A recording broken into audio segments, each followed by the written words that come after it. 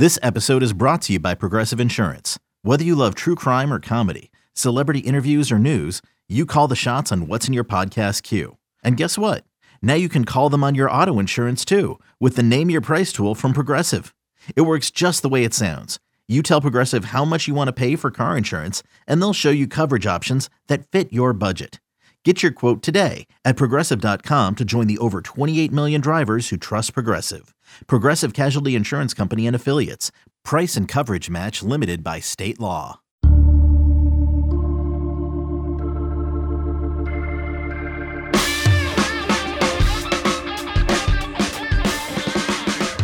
Hey, what's good? Welcome back to another edition of the 24/7 Sports Football Recruiting Podcast. I am Blair Angulo, joined by Gabe Brooks. He covers the great state of Texas and other parts of the country down south. Gabe, how are you doing? I'm doing all right. What about you? Doing well. It's January, Gabe, and we've got high school football to talk about. What's that all about? Yeah, pretty unique circumstances. Still got the 5A and 6A public schools. The big boys here in Texas are still playing, and just finished up the state semifinal weekend in 5A and 6A. So the state championship matchups are set for next week at AT&T Stadium. Yeah, and that's why we wanted to have you on. It was a big weekend down in the state of Texas, not only with the state playoffs, but I know we're going to have coverage of the Pylon 7-on-7, which is a big event for us every year in every recruiting cycle. But let's start at the top, Gabe, with Quinn Ewers, the Ohio State commit, quarterback, 5-star prospect, number one player in the 2022 class, leading a comeback of sorts, an upset victory, and he's moving on to a state championship game. Yeah, and the numbers that he put up, his 34-27 win against Duncanville, which was the back-to-back runner-up in 6A Division I, which is the largest classification here in Texas. That Duncanville defense is absolutely loaded. The numbers that Ewers put up are not going to jump out at you. 11 for 25, 168 yards, 1 touchdown, no interceptions, 6 carries, 19 yards, and a touchdown. When you see that on paper, you're like, well, big deal. But the thing is that he started slow. He missed some throws early, but he got more of a rhythm as the game progressed. And as cliche as it sounds, he did a really good job protecting the ball, valuing the ball, not taking risks. He made some really big throws on key third down situations in the second half. Again, this is against a defense that the front seven, that there's FBS and high major talent all over it. So to win this game, which again, it's weird to say, a perennial power with the number one player in the country for 2022 was the underdog. But yes, Southlake Carroll was the underdog against Duncanville. And Ewers' ability to keep them in the game and set up his running back, Owen Allen, who's a 2023 kid who ran for almost 200 yards. That speaks to his poise and how calm he was against such a great opponent. And also to the, you got to credit Southlake Carroll's defense for pitching a second half shutout, because they were down 27-21 at half and won 34-27. But Ewers really made some big throws in the second half and limited mistakes. And it was kind of something where we've seen him put up monster numbers and have the big highlight reel throws and scrambles and all that. But this was more of he had to grit one out, and he did that.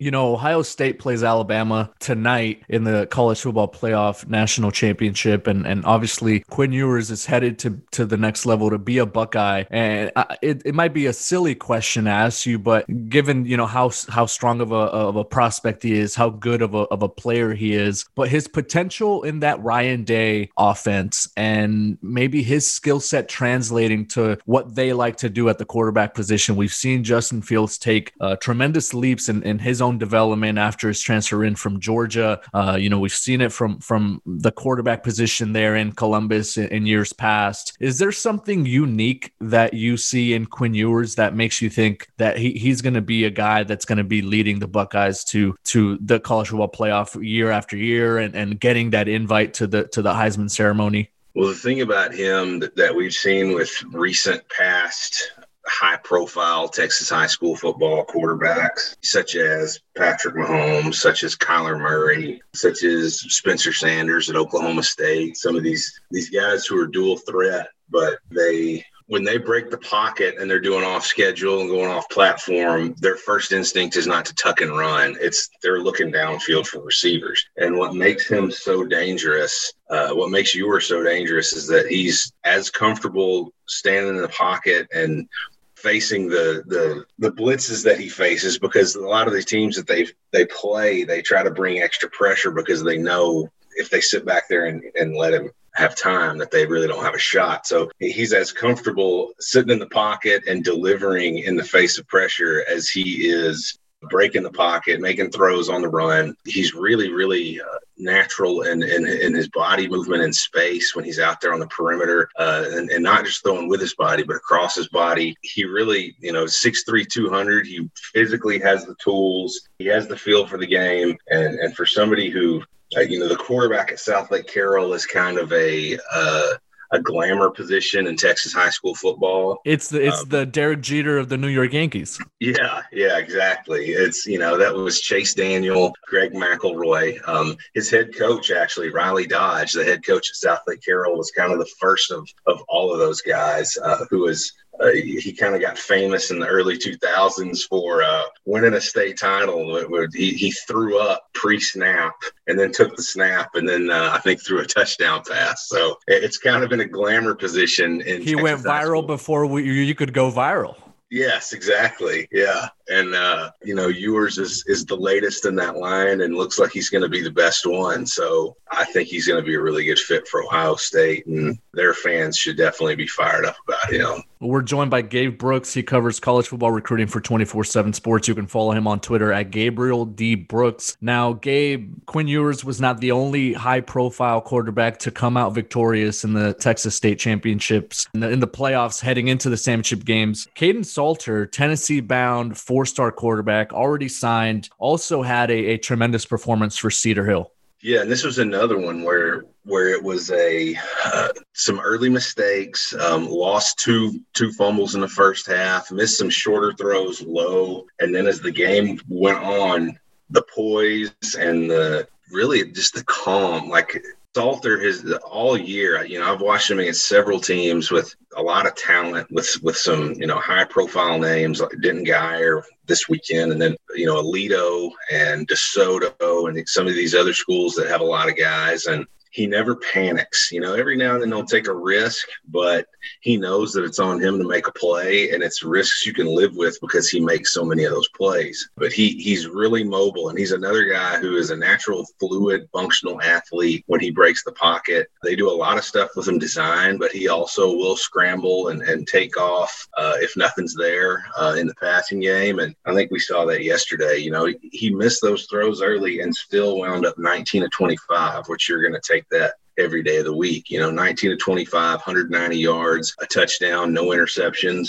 He ran 31 times for 120 yards and a score. And, the yards per carry aren't great, but they're also indicative of just how physical and how much of a grind this game was. They built a 24-10 lead and kind of had to hold off Denton Guyer, who, they were led by Eli Stowers, 4-star, who's going to Texas A&M. And it was a game where Salter wasn't popping off big play after big play after big play, but he was converting big third downs. They had scoring drives in the final three quarters of 12, 15, 16, and 17 plays. So this was sustained, methodical offensive work here from Salter and Cedar Hill that has to be encouraging looking, as he projects to the next level. I've only seen Caden Salter in person a couple times, but it's been in a 7-on-7 setting. And I told this story to Andrew Ivins, who covers recruiting down south in the state of Florida, Georgia, that whole area. And I told this story about Caden Salter on the early signing day edition of this podcast. And when I saw Salter back in February of last year at the Battle event in Las Vegas, there was a coin flip moment where, each team's trying to pick, who's going to go first or who's going to defend first and whatever. And the other quarterback was an unknown at that time, no star prospect. He had 3 stars on 24/7 Sports, but had no stars on the composite. Didn't have any Power 5 offers, by the name of Jackson Dart. Ends up being a top 24/7 quarterback, signs with USC. But this was before all that. And Caden had no idea who he was, and he was playing playing, a bunch of players from the state of Utah. And Caden asked that quarterback, the other captain, who he was. And he had no idea who he was. And Caden's like, all right, well, I'm going to show you what a 4-star quarterback is. And not to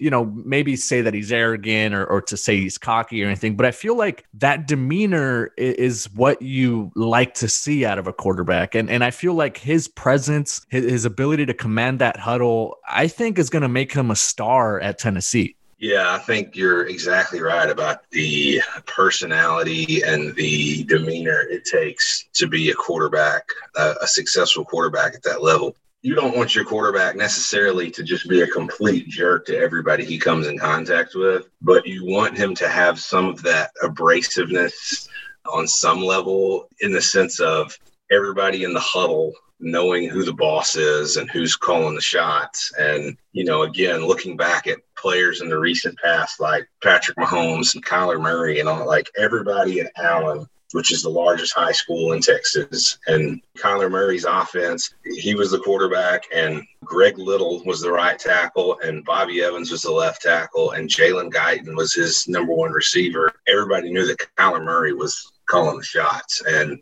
Patrick Mahomes is the same way. He was a 3-sport guy, and in every sport, he was the unquestioned leader on the field or on the diamond or on the court, as long as he was out there. And that's what you want to see. You want to see somebody who like you said, isn't necessarily arrogant, but has a little of the, I know I'm good, and this is what I'm going to do. You need some of that at the quarterback spot, no doubt. Yeah, it's definitely one of the intangibles that you have to look for, especially at the quarterback position. We're going to take a short break. We'll be right back with more from Gabe Brooks. Okay, picture this. It's Friday afternoon when a thought hits you. I can spend another weekend doing the same old whatever, or I can hop into my all-new Hyundai Santa Fe and hit the road. With available H-Track all-wheel drive and 3-row seating, my whole family can head deep into the wild. Conquer the weekend in the all-new Hyundai Santa Fe. Visit HyundaiUSA.com or call 562-314-4603 for more details. Hyundai, there's joy in every journey.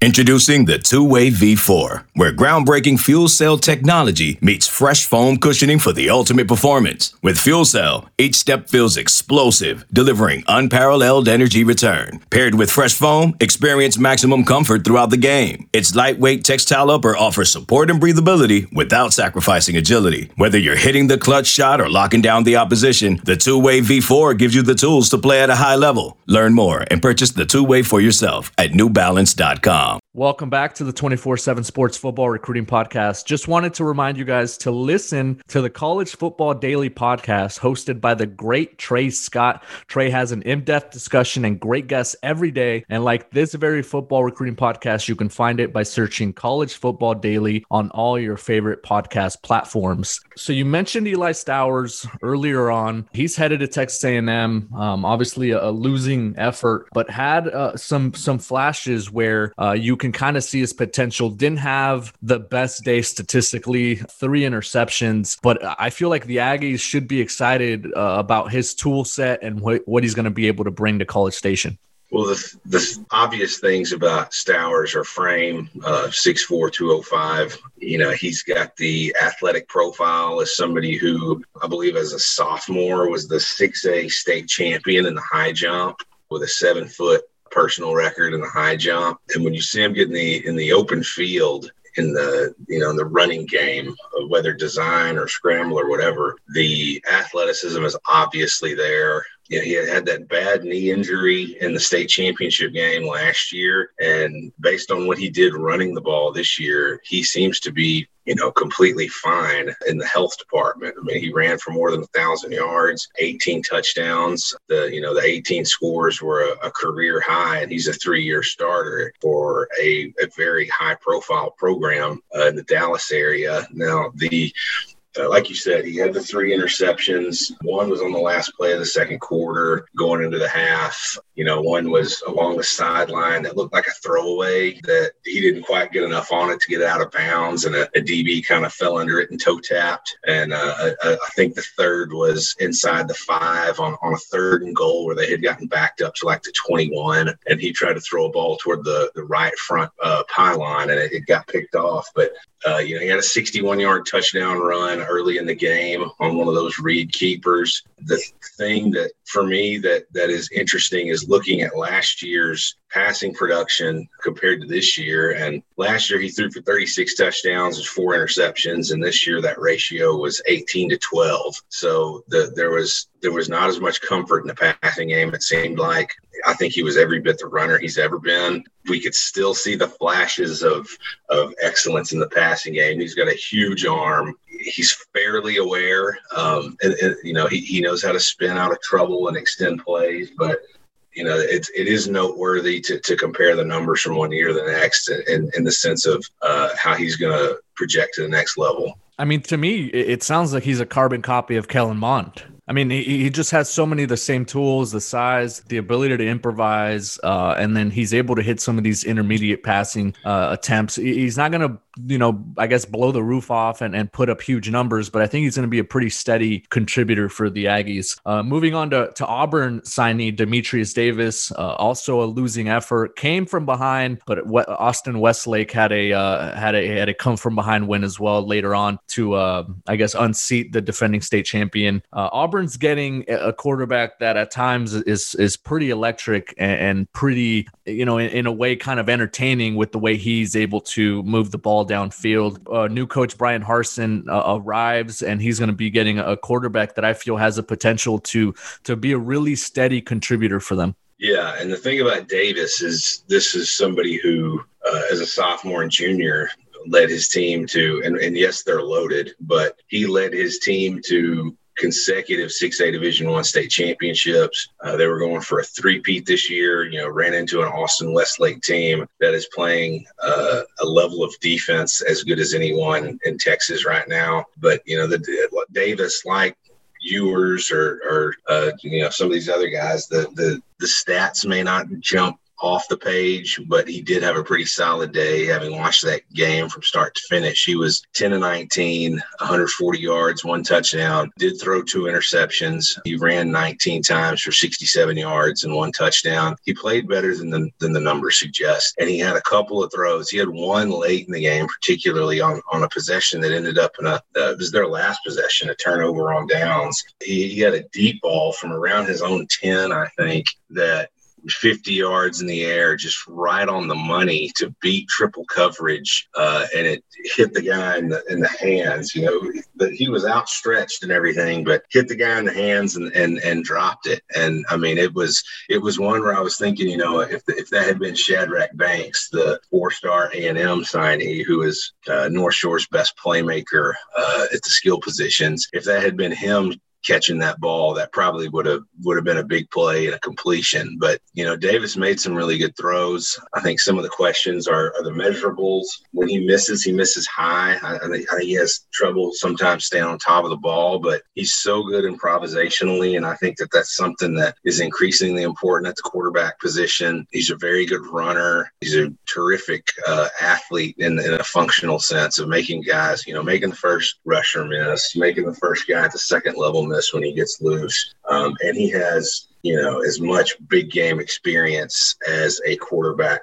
can have coming out of the high school game. And that's something. Even if the measurables are not exactly perfect in what you want to see, winning as many games in as many high leverage situations as he has at the highest level of Texas high school football is definitely worth something. Yeah, it should definitely count for something, and obviously gives you, I guess some notches in that belt heading into the next level. Gabe, before we let you go, go. Let's move on to the 2022 class. It's now the year 2021, and we're going to start focusing on this junior turning to senior class. Cade Klubnik had a really good performance as well on that other side of that North Shore Westlake game. And then were there any other 2022 prospects that stood out to you this weekend? Well, in addition to Cade Klubnik, the pass rusher from Duncanville, Omari Abor, who is a top 20 player for us in the top 247 rankings for the 2022 class. He was an absolute terror in Duncanville's loss to South Lake Carroll. He's in the 6'4", 240 range. He's played a lot of basketball, so he's a multi-sport athlete, super physical, really twitchy off the edge, was playing a lot of snaps against South Lake Carroll in a standing edge position, which I think really maximized his get off and his ability to run the arc and bend off the edge. But I think that he's somebody that, he's already, I think, 19th overall for us, but I could still see him going higher because he's as good of a pass rusher as I have seen this year. And I have watched Duncanville a few different times, and every time, like when they played Cedar Hill, and he had Caden Salter, running for his life the entire night. He's somebody who this is a quote unquote franchise type pass rusher who has a ton of potential moving forward. Yeah, a prospect that is definitely on 5-star watch. Gabe Brooks, you're on 5-star watch as well. Thank you so much for joining us. All right, man. I appreciate it. All right, that is Gabe Brooks. You can follow him on Twitter at Gabriel D. Brooks. He covers college football recruiting in the great state of Texas and the surrounding states for 24/7 Sports. That will do it for us. Check back with us later this week for another episode of the 24/7 Sports Football Recruiting Podcast.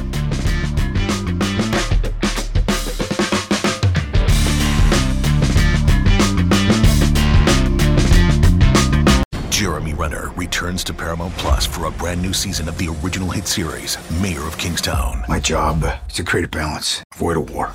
From executive producer Taylor Sheridan, co-creator of Yellowstone. There's some new players in town, and they brought the plague.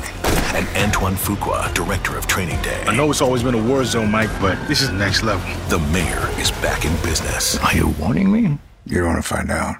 Mayor of Kingstown. New season streaming June 2nd, exclusively on Paramount Plus.